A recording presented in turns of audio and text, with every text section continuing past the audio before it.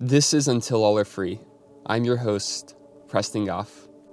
On this episode, I'm excited to welcome James and Drew, who are two volunteer investigators with the Exodus Road. They share about their recent experiences in Pakistan, where they actually assisted another nonprofit in securing the release of two families that were ensnared in debt bondage. Although the tactics and the work that they share about aren't necessarily those of the Exodus Road, I do think that their experiences are helpful in illuminating the way that exploitation looks in this one particular region of our world.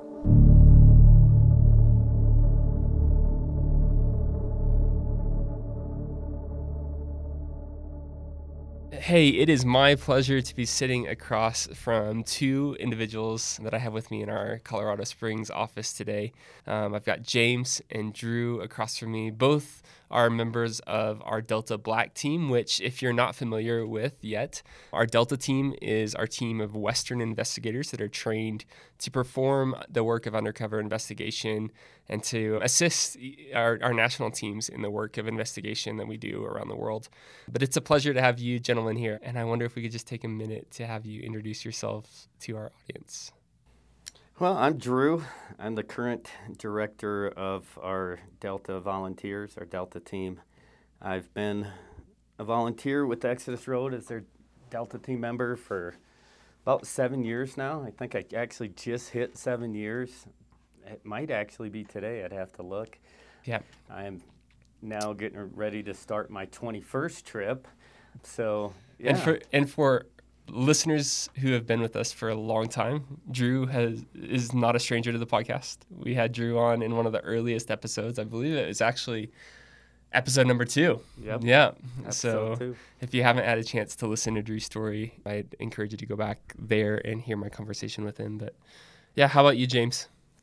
Well, my name is James, and I've been with the Exodus Road now. I was actually on the very first vetting they had when they started what is known as Delta Team.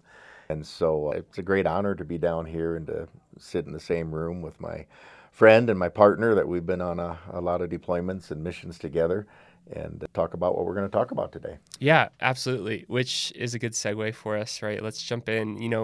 The reason why I've brought you together in conversation today is because you both recently were together on a deployment, performing investigative work, performing intervention work in Pakistan. Now, for those that follow the Exodus Road, we are not actually involved as an organization in Pakistan, but because you gentlemen are both highly trained at this work of investigation, there are opportunities that are presented to you, right? And so I'd love to just hear from you about that process, what that looks like for you, and hear more about what the purpose for that trip was. Absolutely. There's different types of human trafficking. There's obviously sex trafficking, there's organ trafficking, and then there's also labor trafficking. And so my son had become a good friend with a missionary over in Pakistan. And so I got to know him and had observed him for a couple of years. And some of the work he was doing was freeing labor slaves. Over there they have brick kilns, so brick yards. And the families, the poor families, often find themselves in need of money just to survive. And so traffickers will come along, give them a loan, and repayment is in the form of working in these brick yards. And they'll never get out. They have to make 1,000 bricks per day by hand, and the whole family will do it.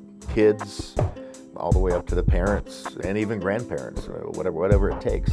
And if they make 1,000 bricks a day, they will get the payment of $5, the equivalent of $5 US. Towards their original debt. Towards their debt, but they still have a home, they still have food.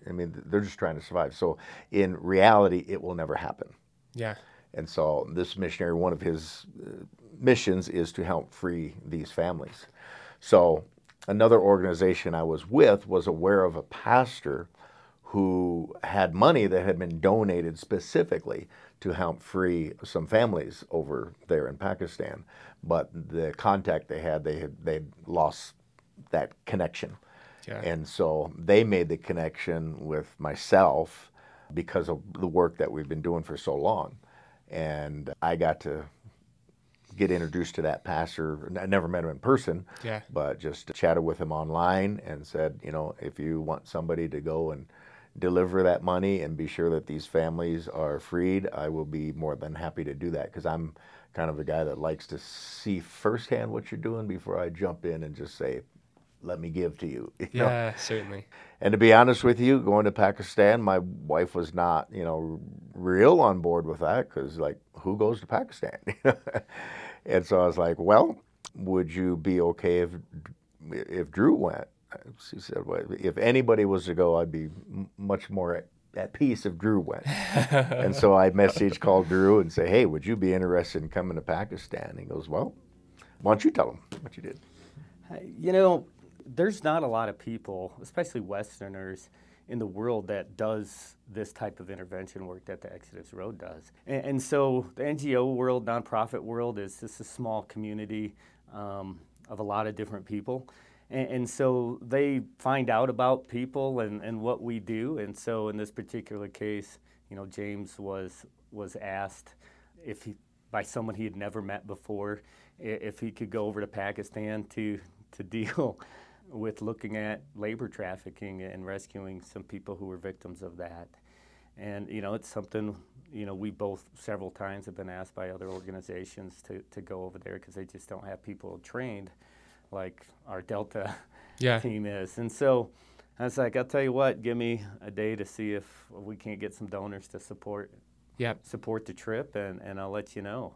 24 hours later, had enough money to go on that trip. Unbelievable. Wow. Yeah, it was pretty amazing. Tell me a little bit more about what you know about the scheme that's holding these people in poverty, right?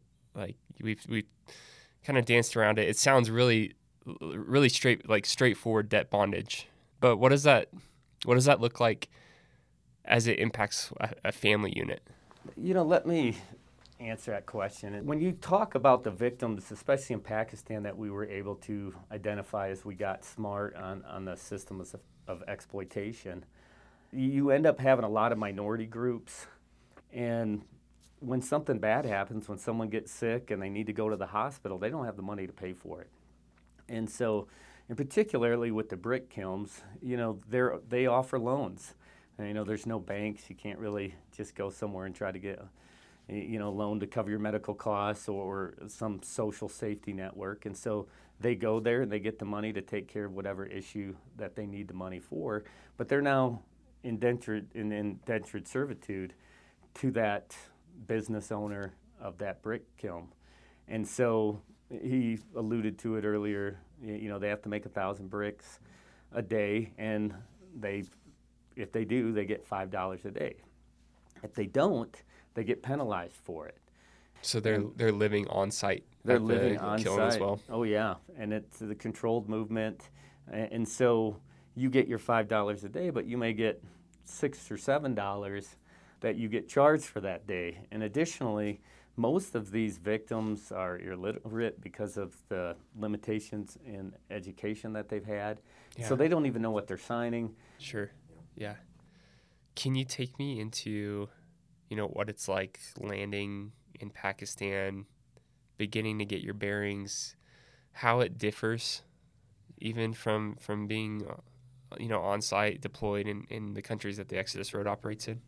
Absolutely. I'm going to let James answer this because he can tell you what happened before we even landed. Okay. Some of the issues that we ran into. I'm nervous. Yeah. Go ahead, James. Well, I mean, the whole thing of going into a country, Pakistan, as Americans, typically, that nobody goes there. There's up north, it's mountainous and there's some lakes and stuff, but where we were going was a different area. So there was total unknown. We don't know what we are going to expect, except for the fact that we hope our missionaries are going to be there. I always have a plan B. Give me a phone number, somebody's phone number, because I've done that before, flown in countries like nobody's here. And so as we're flying over, first of all, it was hard just being sure, bringing everything up that we had to have in order to go. Yep. But we found it, we got on the plane, and we're heading in that direction. And so as we're flying in, it's dark out, it's night out, and we're starting to roll in, and getting ready to land, and all of a sudden, Drew, and of course I had seen it too, that our plane was being lasered. We'd seen that laser, come into the plane a couple different times. And so finally we landed, and then we trying to figure out the airport and how to get in and where we needed to go to, get our visa okay and passport checked. And we did, and then we come out, and of course, everyone we're seeing is just Pakistanis coming home or leaving. And then we finally found our group, and I mean, And what city is this? Can you say? We flew into Lahore. I mean, Okay. it's Yeah. But we were welcomed with flowers, and They wanted to reassure us on how safe it was for us, and that we didn't need to worry, and that they welcomed us, and like, hey, you need to get more Westerners to come visit. I mean, it was actually unbelievable. And going through immigration, they literally were just, hey, oh, you're going here? Hey, here's some things that can help you out. Yeah, it was unbelievable. Good. So talk to me about then what your function and role in the operation was, and what the target objectives were. Absolutely. Being was debt bondage, and the way to bring freedom to those was really to simply pay off the debt. Yeah. That the couple of families that you could free for that amount of money. And basically what was donated is $3,000, which pays the debt off of a family. It also gave that missionary funds to put them in another house, a better house, to find out what they wanted to do for work. So whether that was they wanted to be a taxi driver, open up a store, gave them money to buy that taxi, which is over there it's more like a bicycle taxi. Yeah. But to buy that, give them what they need to start their new life. So that was really the primary, was to go and see that these families were freed, and that money went exactly where it was supposed to go. Yeah. Just to follow up with what James said, or caveat what James said, our primary mission was to support this other nonprofit with and their methodology and their So that involved meeting with the brick kiln owner, paying off the debt, and then getting them to their new home so that they have a place to live while they go through their job training or job placement. We actually, prior to it, got to meet 79 survivors? Yes. Yeah. 79 people who had been already been repatriated, if you will. And just to see the difference of photos of when they were rescued versus, they looked healthier, they were all happy. They treated us like we were rock stars because we had come over there to help free more slaves. Yeah. Our secondary objective was to just come as it from, while it wasn't the Exodus Road deployment, we really wanted to get an assessment of what exploitation was taking place and what the Exodus Road could do in the future, if anything, to try to tackle. When you're talking, I think it's 4.1 million modern-day slaves trapped in the brick kilns. Brick kilns alone.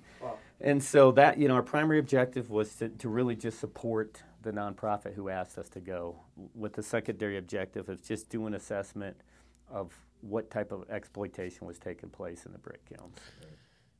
You mentioned that you had a chance to interface with what would you call the person who runs the kilns? What term would you give there? Under international law, absolutely fits the definition of human trafficking. In fact, under Pakistani law, it fits the definition of human trafficking. So it absolutely, was a trafficker. With the Exodus Road, we're always trying to do a systematic change. So we normally try to gather evidence to convict traffickers. Because we were doing this to support another nonprofit, we were actually just buying their freedom, and they were just very open with the illicit activity. Yeah, that's what I was going to ask is, how did that change the dynamic, right? I think we've talked about this often, and I'm sure you've processed through this a lot, but it's so tempting to just see someone exploiting another person and just want the absolute worst for them, and to not see their own depravity. And I wonder if you could just describe for me what that interaction was like. Is this Is this a wealthy businessman? Or he pulled in a Mercedes, or you know what I mean? Like, Well, it Not wasn't too far off. yeah, it wasn't a great Mercedes, but no, it was really business. yeah, It was a table set up in the midst of the brickyard. The families that were going to be freed were standing along the side, watching and observing. And the trafficker came and sat at the table. I came and sat at the table so it's next to him. transactional. Just And the money was given to me, and I handed the money to him. And then when it was all said and done, we shook hands and then went over and just pumped water so the families and the kids could wash their hands, wash their faces, get a drink of water, and begin the process of, okay, let's get out of here and let's start your new life. wow. We've seen some terrible things in the 7 and 8 years that we've been doing this. And this was really one of the hardest things I've ever seen. We pull up, it's like 115 degrees out. Yeah, it was hot. It was hot. And we're in this van that the air conditioning was not the greatest. And, I'm listening to one of the guys kind of complain about how hot it is. And as he's saying that, we're pulling up, and this family's out there. And you're talking little kids who are out there making bricks. Yep, And 7 years old. by hand. I couldn't, I don't know how to put it in words so that people could see the terribleness of it and how horrible it was to pull up and see that. And then we go up and we talk to the families, not at the same time, they're in different locations, but the mom and dad lost it. And they were weeping and holding on to us because they couldn't understand why someone would do that. The kids, they just look like confused, like what's going on? Like, they had what no world idea. beyond this exists? They don't know Yeah, anything exactly. different. All they know is that you get up every day and you make bricks. Make bricks. It was devastating. I've been with James on many, many trips, many, many missions, and we've seen some horrible things. And even when we get back and we talk through to kind of decompress what we've seen, I've seen him. We both wept together before, but I've never seen him break down on a mission. And it it took everything I had not to just break down bawling. Yeah. And Especially when you saw the kids. it was. It was something I'd never experienced before. Yeah, and again, to talk a little bit more about the brick making. They're not using a machine. Yeah. It is Yeah. mud that they Mixing really the have to mud go by out the night hand. before and prep it, and then they go out early in the day before it gets real hot. Or they try to anyway. I don't know if that's possible, and then it's all by hand down on their bare feet in the mud, and just one at a time. Mix it up, put it in this metal thing, slap it down, and then it dries in the sun. And then usually the kids will come along and flip them because they got to be flipped so they can dry on the other side. And then once they're dry after several days, then those are picked up, moved on, and then you just keep on making more. Yep. Where are do you have a sense of where these bricks are going?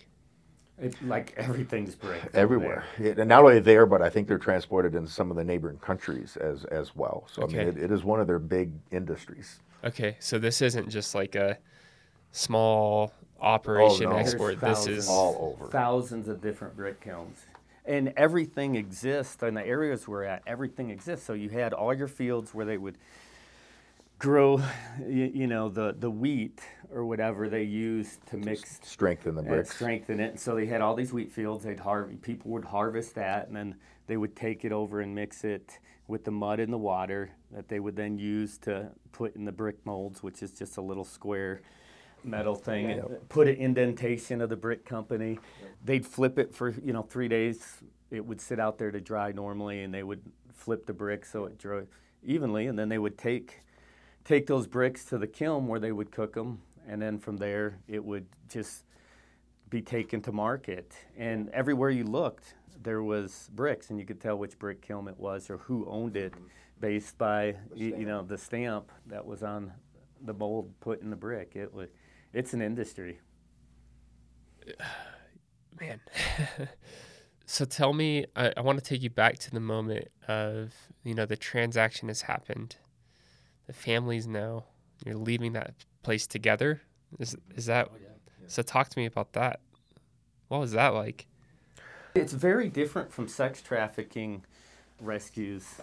Yeah, And it's raids, extraordinarily different. in that, it's very traumatic. It's one of the reasons we have social workers go with us on raids when we can, and immediately following raids, they're taking the social workers if we don't have them with us.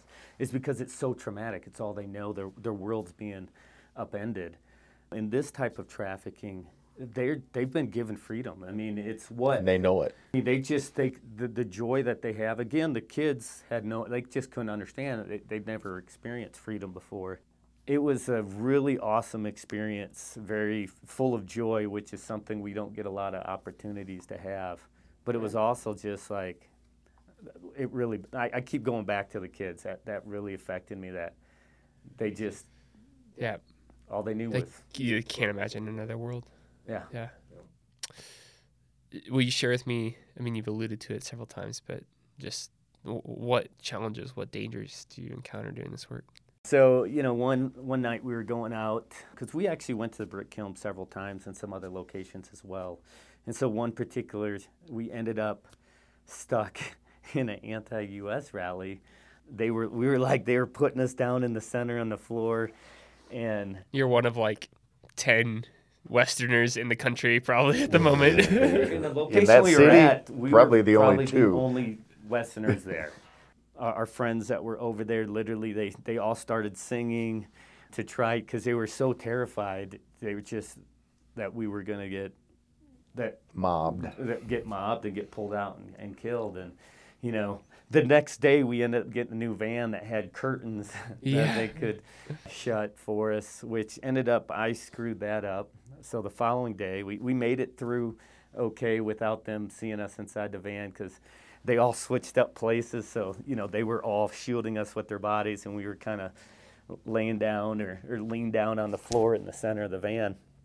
So the next day they show up with a van with curtains, and we're driving to another brick kiln to go view that, and we're on the road, and some car had kind of honked at us, and I opened the curtain like an idiot and look out, and the driver looks over and sees, a white face, and it was like a switch got flipped, and he just turns his car towards us and rams right into the car and pushes us off the road.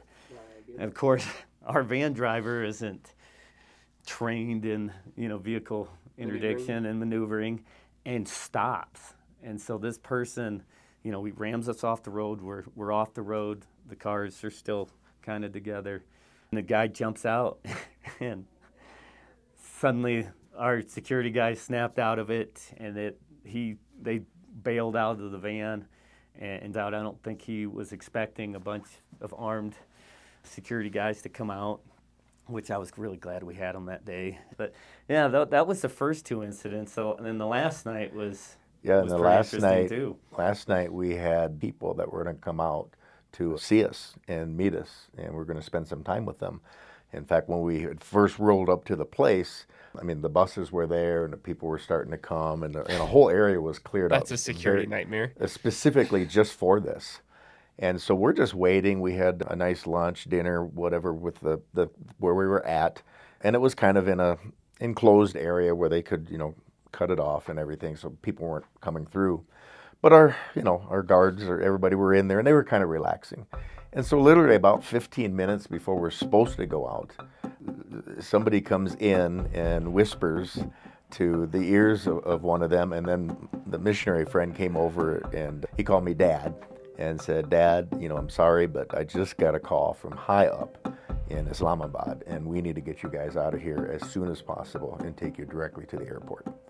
They opened up the gate. The van was sitting there waiting and running. They literally pushed us into the van.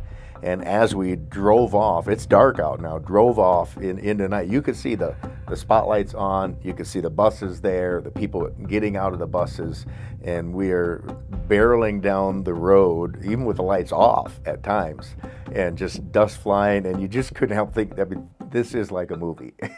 This is like a movie. And they took us straight to the airport many hours before we were supposed to leave. We were supposed to fly in the morning. The police actually, don't forget, the police met us and escorted us for 2 hours up to Lahore. Yes, that's true. Yeah. So we had the blue lights flashing. Yeah, in front of as us, we were going, and then so we got there like 2:00 in the morning, and so we couldn't even go into the airport. We just had to stay right outside by the doors. And the missionary friend of mine, his dad was literally dying. I mean, we had seen him. We'd been by his deathbed, literally dying. We were like, "We are fine. Please just go and be with your dad." And they talked, and it was like, "No, we're not leaving until you guys can go in." And then we found out that they refused to leave until they saw wheels up on the plane. My goodness. And his father died. And his father literally died that. This man was amazing. He literally spent the last week of his father's life with us. His father was like, "No, I want him to be with you and not with me." It was an amazing testament to how the people of Pakistan are. Yeah, very much. What ended up happening is someone in Islamabad, one of the government agencies, found out that apparently some people in the area, some militants had found out that we were going to be there. And of course, they don't like Americans, and so they decided that they were going to hit the location and kill us. And somehow, through their intel network, found out, contacted our people, and so they were actually moving in. We actually did see one group of people. I couldn't even tell you if those were them moving in or not, but it was just like he said, dirt roads, lights out, pitch black. We did find out that the people who had come to see us were actually able to escape as well. And so in the end, that nobody died that night, which was, I always like not dying. That's kind of a big deal. It's a good tenet to live but by. But it was also, we were pretty excited or happy that the people who had come to see us had been able to escape as well. Yeah. So it's a pretty intense. There was no damage done, no churches burnt down or anything like that. If we hadn't have gotten the heads up from someone in the Pakistani government, we probably wouldn't be doing this podcast. Well, I want to thank you for doing this podcast, but also for having the continued courage to step into the darkness. You two are deep inspirations to me. The stories that you have to share, but also the heart that you carry into this work is so palpable.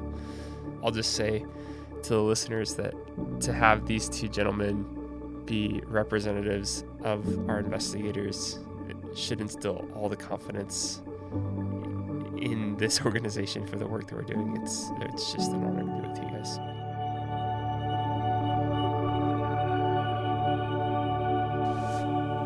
Thank you for listening to this episode of Until All Are Free. Until All Are Free is a podcast by the Exodus Road, a nonprofit with a vision for a world in which humans are never bought, sold, or exploited. We disrupt the darkness of modern slavery by partnering with law enforcement to fight human trafficking crime, equipping communities to protect the vulnerable, and empowering survivors as they walk into freedom. You can learn more about our work and get involved by visiting theexodusroad.com. Once again, thanks for listening.